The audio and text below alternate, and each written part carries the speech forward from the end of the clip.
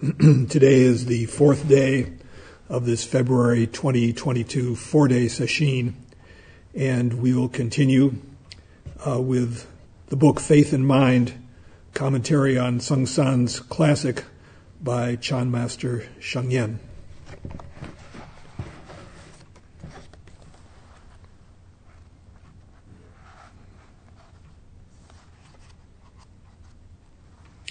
I'm going to pick back up where we left off yesterday.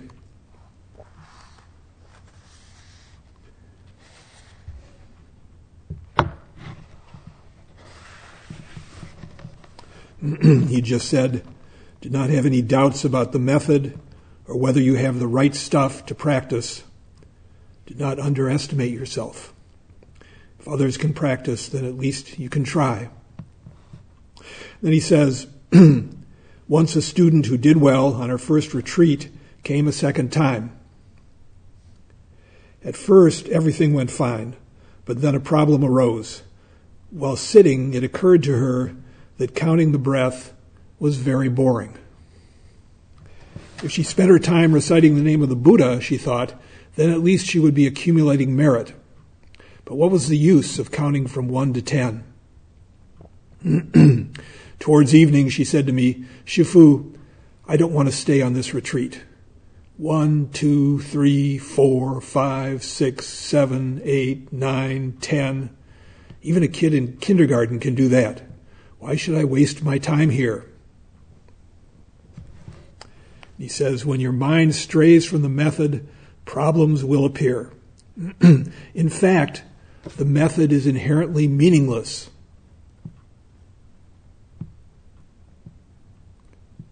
The minute we start looking for the meaning, we're going to go astray. I used to be, as a child, plagued with the question, what is the purpose of life? My mother actually was concerned enough that she sent me off to a child psychologist.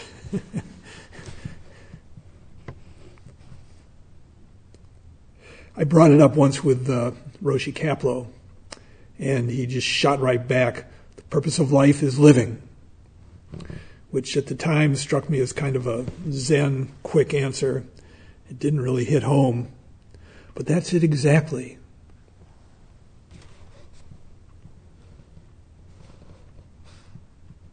Of course, it's just one of those things, it's obvious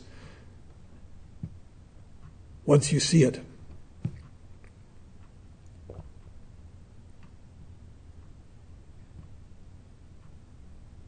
He says, the method is inherently meaningless. It is irrelevant to discuss whether it brings merit or not. The purpose of a method is to train your mind.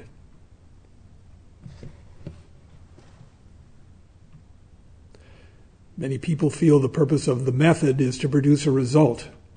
Well, I guess in a way, training your mind could be considered a result. Your mind is trained. But really, the purpose of practice is to practice. He says you can raise the same objection about prostrating to the Buddha or morning and evening chanting. Why should practice take these forms? People often wonder, if Chan is a method of sudden enlightenment that does not depend on meditation, then why do we practice meditation and go on 7-day retreats? If someone objects that these things are unrelated to Chan, I say that if you want to study Chan, I will instruct you in exactly these methods. In order to practice, you must believe in your teacher and his methods. If you search for methods on your own, you may not find anything and eventually give up practicing. Or you may find something weird and end up in a demonic state with mental and physical problems.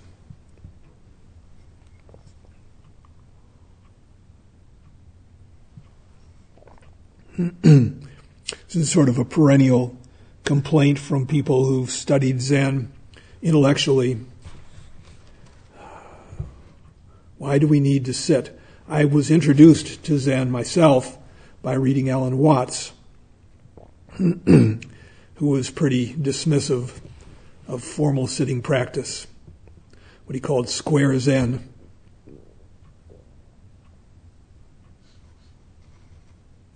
It was such a eye-opener when I finally came across the 3 pillars of Zen, found out you could do something to actually realize what Alan Watts was talking about.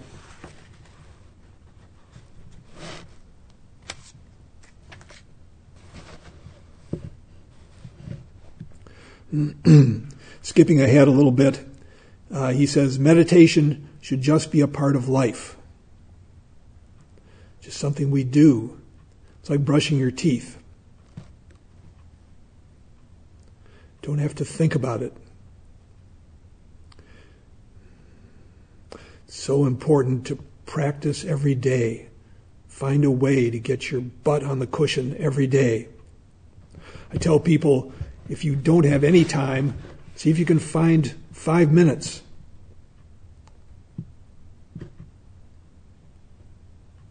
One minute.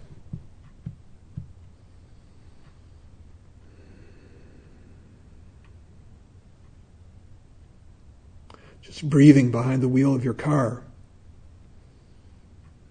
Breaking that flow of one thought after another, one problem after another, one thing to do after another.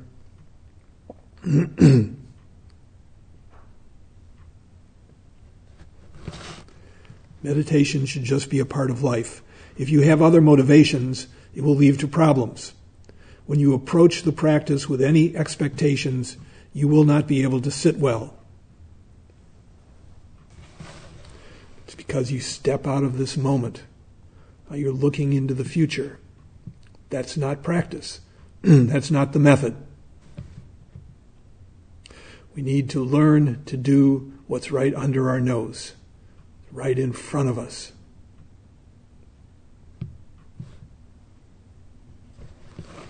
But it goes against our inbred habit of looking into the future, of anticipating problems.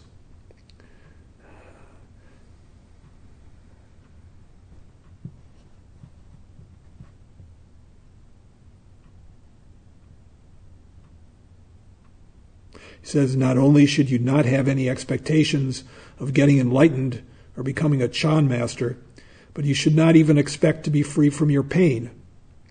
Do not hope that your legs or back will stop hurting. Do not try to overcome the pain as if you had to burst through a barrier. Simply accept the pain.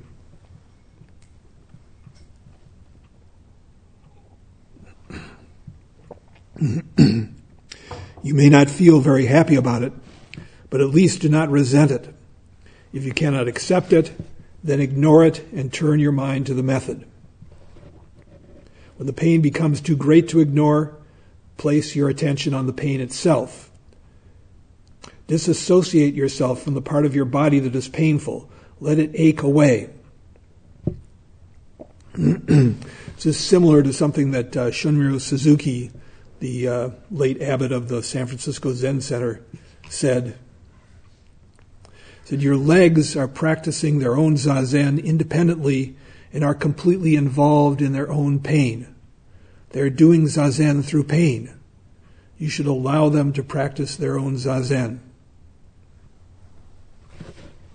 It's remarkable how a slight shift in our relationship to our pain, getting out from underneath it, not feeling identified with it, can diminish it. And Cheng Yen says, if you can take this attitude, eventually it will go away. When you really get into the practice, all bodily sensation will disappear. We've said before, working with pain is one of the great lessons of Sesshin. So much to be learned about our preferences, our expectations.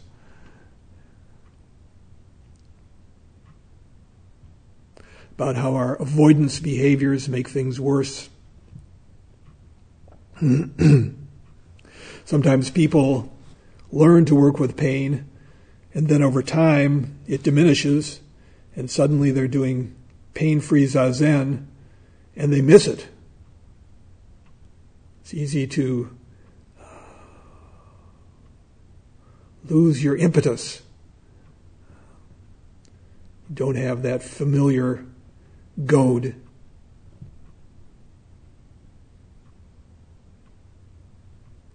My early days when I was constantly unhappy in my practice,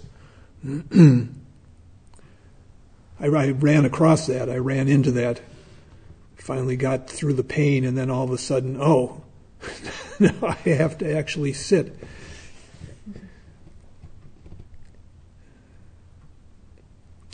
He says, the important thing is not to have any resentment against your suffering or any expectations of happiness. As soon as ideas such as suffering versus happiness arise, your mind will already be straying from the method, caught up in duality. You're all aware that this center is not an ideal environment for practice. The center here in the United States for Sheng Yen's group was, or is, in Queens, New York, on a busy street. It says, the neighbors hammer against the walls. Outside there is a continual stream of traffic and airplanes passing overhead. Yet even in the midst of this noisy and crowded world, we are given a small area to practice. So we should not let our minds be distracted by what is going on outside or by what comes in contact with our senses. Of course, here at Chapin Mill, we could say that this is kind of an ideal place to do zazen, to hold retreats, to have sesshin. But even here in this ideal place, our problems are still with us. We ourselves are the problem. He says, on retreat, you're living with many people, which may create an uncomfortable environment. You don't feel free or find it as convenient as at home. On the other hand, the presence of others will encourage, almost force you to practice. Even if you are not practicing energetically, at least you will make an effort to appear to be practicing. Don't think I need to say we don't want to settle for that. But a lot of people have kept going just to keep up appearances and eventually found something more. It says, when people sit together, they can be of great benefit to each other. Whether you practice well or not, treasure this rare opportunity and do your best.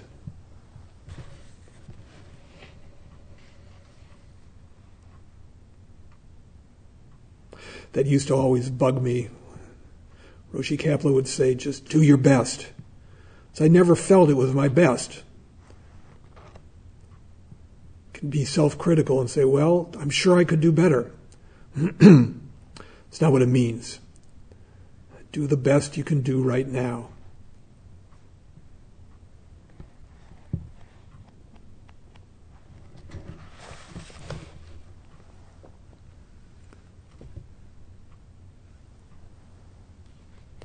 Skipping ahead a bit, the verse is, in our translation, for things are things because of mind, as mind is mind because of things. These two are merely relative, and both at source are emptiness. In emptiness, these are not two, yet in each are contained all forms. And then Sheng Yen's translation is object because of the subject. Subject is subject because of the object. Know that the two are originally one emptiness. In emptiness, the two are the same, containing all phenomena. He says these lines describe a non-discriminating mind in which, nevertheless, there is perfectly clear discrimination.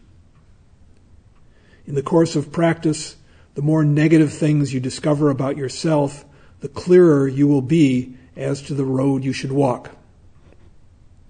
After leaving mainland China, I was conscripted into the Nationalist Army of Taiwan. This is when he was in his 20s, very young. He really had no choice. So he had to leave being a monk and enlist in the Taiwanese army. It says, at that time, everything was in a state of confusion, and the troops were crowded together in a warehouse. In this warehouse, there were no windows or lights, and at night, people couldn't see their way to the toilet, so many just relieved themselves where they were. Others, who decided to feel their way outside, ended up stepping on the mess in the dark. However, at daybreak, one could see the shit very clearly and avoid it. It was a mistake to imagine that just because you couldn't see it, there was no shit on the floor. Those who have never taken up the practice are like the people in that dark room. No matter where they walk, they step in shit. Coming to retreat is like putting a light into the room. Maybe the light will only stay on for a minute, but at least you can see some of the problem areas. Gradually, you'll be able to tell exactly where the shit is and where it isn't. The more you know, the less likely you will step in it. But to get angry when you discover problems would just be adding trouble to trouble. It would be as if, after realizing you stepped on some shit, you did it again just to punish yourself. And yet it's so hard when problems arise not to see them as something we wish hadn't happened. There's a saying, a Buddhist saying, liberation is being glad to see your karmic hindrances arise. It can be painful, but it's so valuable. If we never see it, then nothing ever happens. Nothing ever gets improved. We don't move along.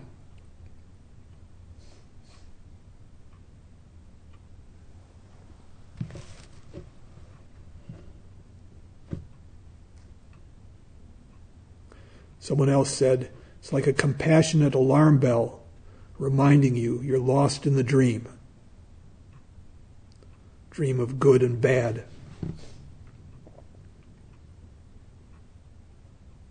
He says, retreats are like road repair. When there is a problem underneath the road, the workers break up the pavement in order to fix the cables, pipes, or whatever is faulty. After they finish the work, they pave over it again, and everything is just as it was before. Likewise, in order to make our own repairs, we have to break up the road and mess things up temporarily. Thus, discovering one's problems in the course of practice is very useful.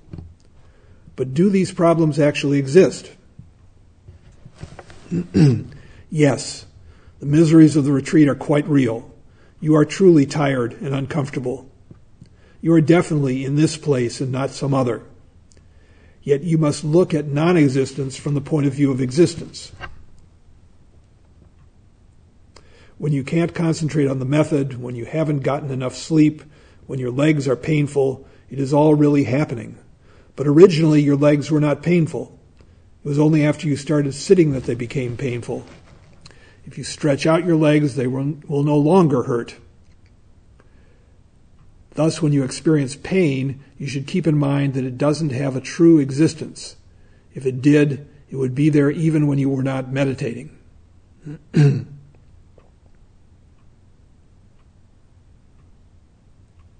Though some of you have trouble concentrating, it cannot be that during the entire retreat there has not been at least once when you could concentrate to some extent.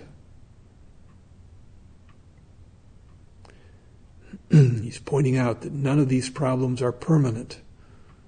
Everything is fungible. Everything changes. He says if you can use your method even for a very short time, that already lets you know that your scattered mind does not have true existence. Do not be fearful when your mind is scattered. Just recognize that it is temporary. When we understand this, we can have confidence. We have a foundation for practice. We know we can move in the direction we need to go. Doesn't mean everything is going to get fixed in anything close to our own schedule.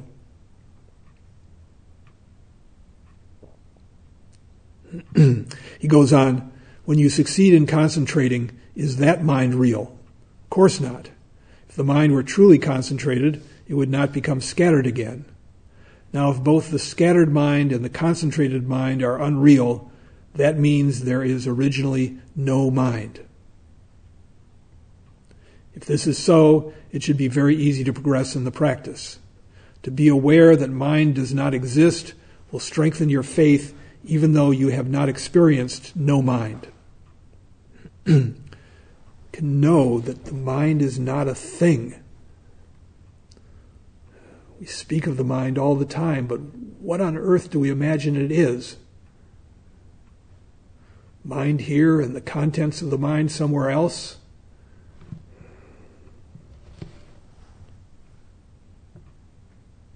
It says, as so long as you have faith in the non-existence of mind, you can keep on practicing without any anxiety or disappointment. A small setback does not mean that you have failed. It's just that the time has not yet arrived. If you climb halfway up a mountain, you cannot say that you have failed. You just need to continue climbing until you reach the summit. One time I was in a car with a few people driving up a mountain. After 2 hours, I asked the driver, "What's going on? We don't seem to be getting anywhere on this mountain." He said, "Actually, we've reached the top." It was a very flat, gradual rise.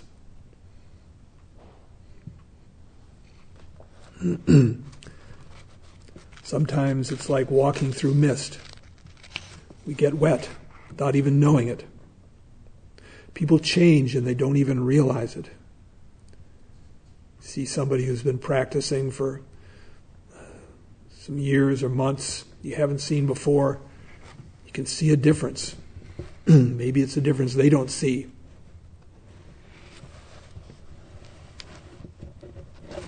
It's like meeting someone else's children you haven't seen for a few years. It's gotten so big. But for the parents, it's just been the same each day. They can look back and say, "Oh my gosh, this used to be an adorable baby. Now it's a sullen, resentful teenager." An adorable, sullen, resentful teenager.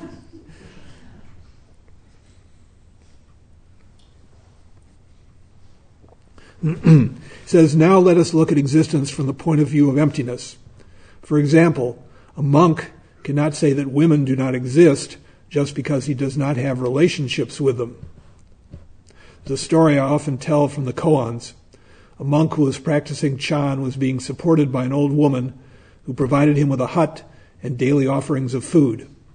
One day she decided to test his practice. She told her beautiful daughter to bring the monk his food and then embrace him. The next day, the old woman asked the monk, "How did you find my daughter?" He replied, "Like dry wood leaning against a cold rock."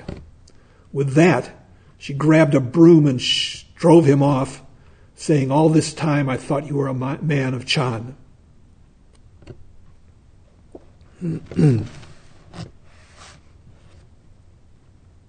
Although this monk had reached a deep level of practice, he had not yet realized Chan. Being attached to emptiness, he denied existence.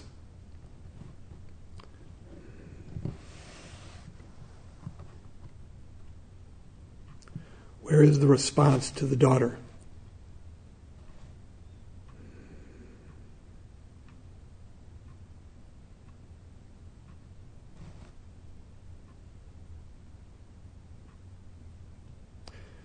Practice shouldn't make us rigid. Need to be flowing, spontaneous, flexible, aware, and compassionate. Be able to notice and respond.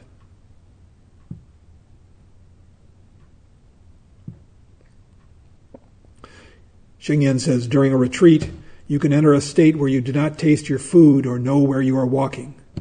You do not recognize the person you are looking at. In this condition, your body follows the normal routine, but your mind is totally absorbed in the method. You have entered the great doubt sensation. Prior to this, when your mind is still scattered, I tell you to concentrate carefully on whatever you are doing and to maintain a total awareness of every action. When you are completely focused, you may slip into the next stage where you lose awareness of your body even as it continues to function smoothly and automatically.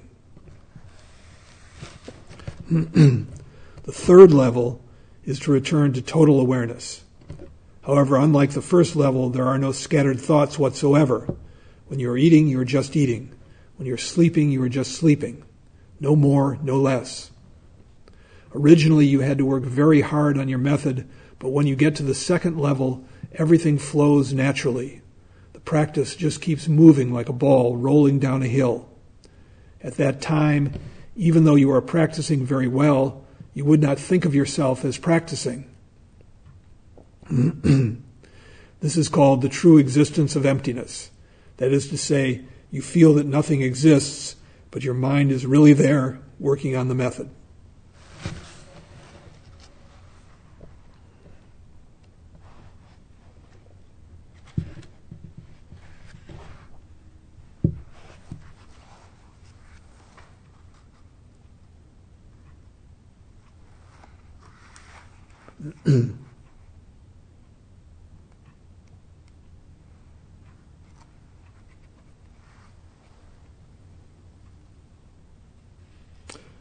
Again, skipping ahead.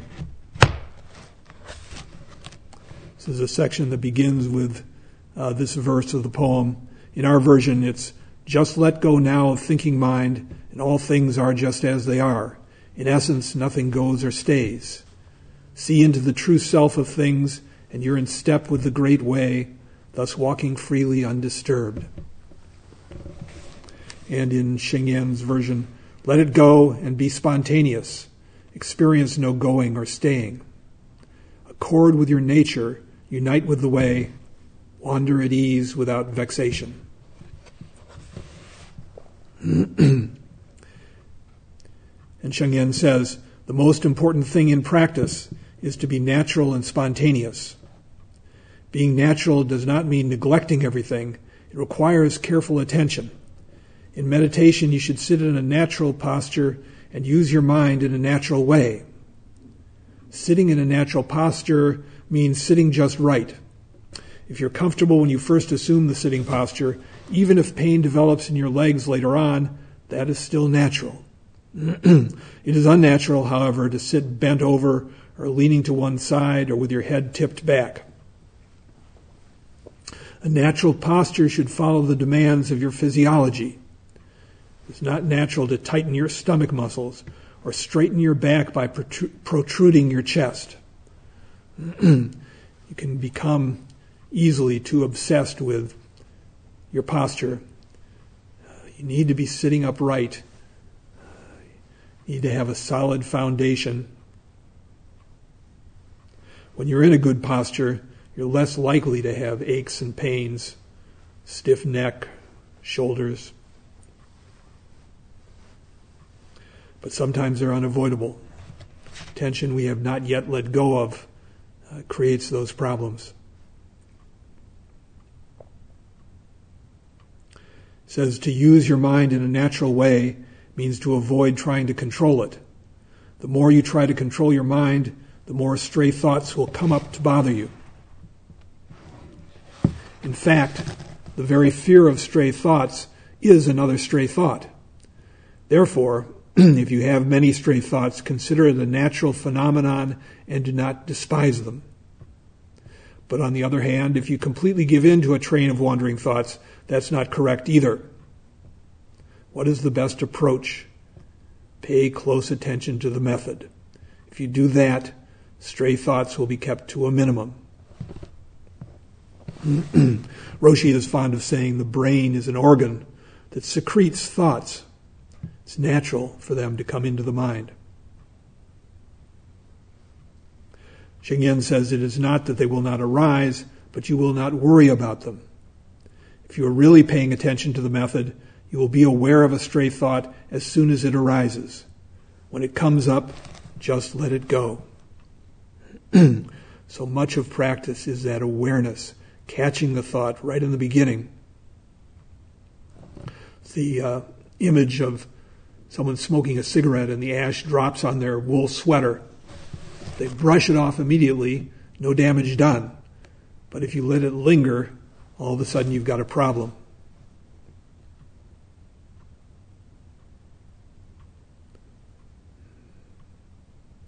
Let it go. See it and return. He says it's just like a person who's carrying a stack of bowls. If someone says to him, be careful, you're going to drop them, he'll drop them. But if nobody says anything, he'll just keep going. Do not fear failure. Whatever happened in the past is past. Don't worry about it happening again. Before you meet with success, failure is natural and necessary. As a baby learns to walk, it keeps falling down. Is this failure? Throughout our life, we go through similar processes. Going to school, pursuing a career, practicing Chan. After my first book, someone said to me, now you're a success. I said, no, that book was a failure. I would write it much better if I had to do it again. It is the same with practice. There is never a successful conclusion. When you are working hard, failure is natural. If you've never failed, you have never tried. I think Dogen said Zen practice is continuous failure.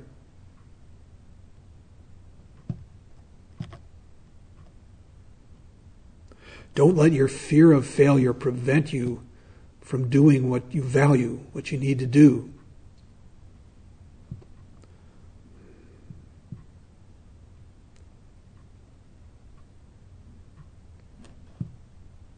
He says, on the other hand, you should not have a defeatist attitude thinking, as long as I'm going to fail, let me fail. According to Buddhism, nothing can be a perfect, unqualified success. If you were elected president of the United States, would that be a success? Oh, that sentence reads so differently since 2016. Later on, you would likely be criticized as a failure. Even President Lincoln would probably consider himself a failure. This is natural. Even when you do not feel, it is when you do not feel successful that you put in the effort. When you no longer need to make an effort, that is true success or liberation. At that point, there are no vexations. Nevertheless, you have neither thrown away vexations nor grasped liberation. If you want to hold on to enlightenment and keep away vexations, that is not the true natural state. But to follow your own nature in this sense is not the same as following your personal habits or whims, as in the expression, be natural, or Mr. Natural. Nature here refers to your self-nature or Buddha nature. Some people think that one can become a Buddha through meditation. This is wrong. The potential for Buddhahood is already within your own nature. If it were true that Buddhahood depended on meditation, then if you stopped meditating after becoming a Buddha, you would become a common person again. The objective of practice is to be in accord with the natural way so that your true nature can manifest itself. Just practice according to the methods taught by the Buddha and do not worry about being a success. The Heart Sutra says, there is no wisdom and no attainment. Although practice may be trying, even physically painful, if your heart is carefree, nothing will bother you. A carefree approach does not mean not caring about how you practice. It means considering anything that happens as natural. There may be some pain, but there will be no suffering. There's nothing in your mind that you cannot put down. There may be the raw, direct experience of pain, but there's not pain on top of pain. In that sense, there is no suffering. Not making a problem out of what comes in the natural course of events. not making problems out of our so-called failures, using them as a course correction, moving ahead. There's nothing in your mind that you cannot put down.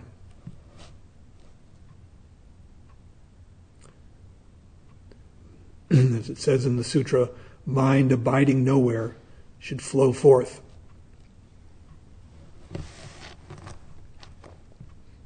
And then this verse, bound by thoughts you depart from the real, and sinking into a stupor is as bad. And he says, to be in bondage to your thoughts means to be influenced and carried away by various conditions in your surroundings. If you do this, you are grasping the false. You can try to limit your thoughts by using the method, but in fact, as long as the method is still in your mind, you are still abiding in the false, not in the real. But in that case, should you discard the method? The problem with discarding the method is that while you may seem to have no thoughts, you may still fall into a foggy state. Even though the method is not real, it is even worse to be suspended in a nebulous frame of mind. The ideal state would be to drop the fogginess along with the method, to be unattached to conditions. What does it mean to be unattached to conditions? It means that there are no thoughts in your mind, but whatever appears is perfectly clear. When you reach this state, you will perceive everything as equal. This is because at that time to you, nothing really exists. Reality cannot be divided into individual people and objects. When nothing is in front of you, it is the same as when there are many things there. In a room full of people, you would not feel crowded, and if a room were empty, you would not feel lonely. Though there is no discrimination in your mind, when relating to people, you distinguish between a monk and a layperson, or a man and a woman. You follow worldly conventions. In other words, you're not stuck anywhere.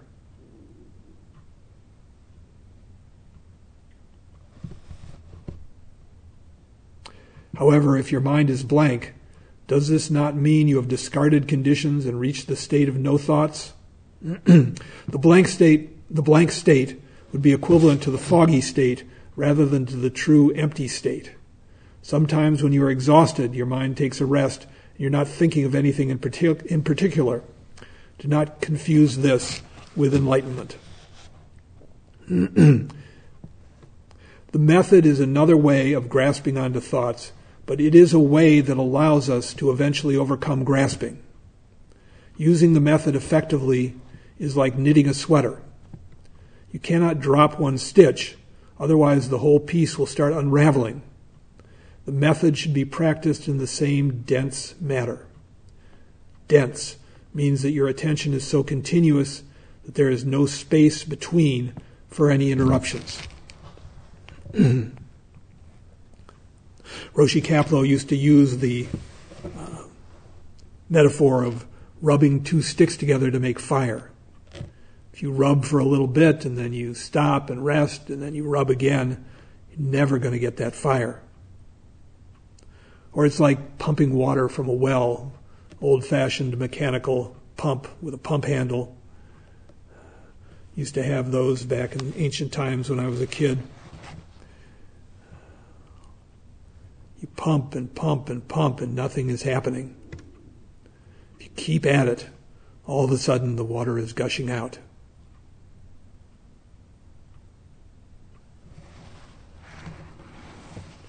This is the way to practice. Unhurried, steady, continuous. Not being thrown by what happens, by our failures, by our obstacles, vexations. With faith in the method, faith in this practice.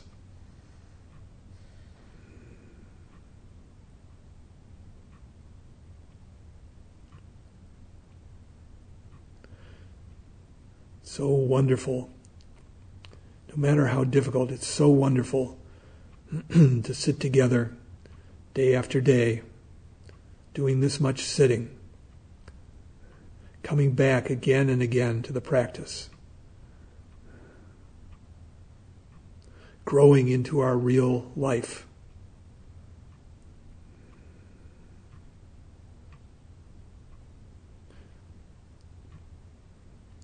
The more we can avoid being thrown by our critical self-judgment, falling into irritability, falling into despondency, just realize that every moment we can pick ourselves up, can turn the mind, have that ability. When you can say to yourself, no matter what, I'm going to keep doing this, then your practice really will have reached an important stage. Okay, time is up. Stop now and recite the 4 vows.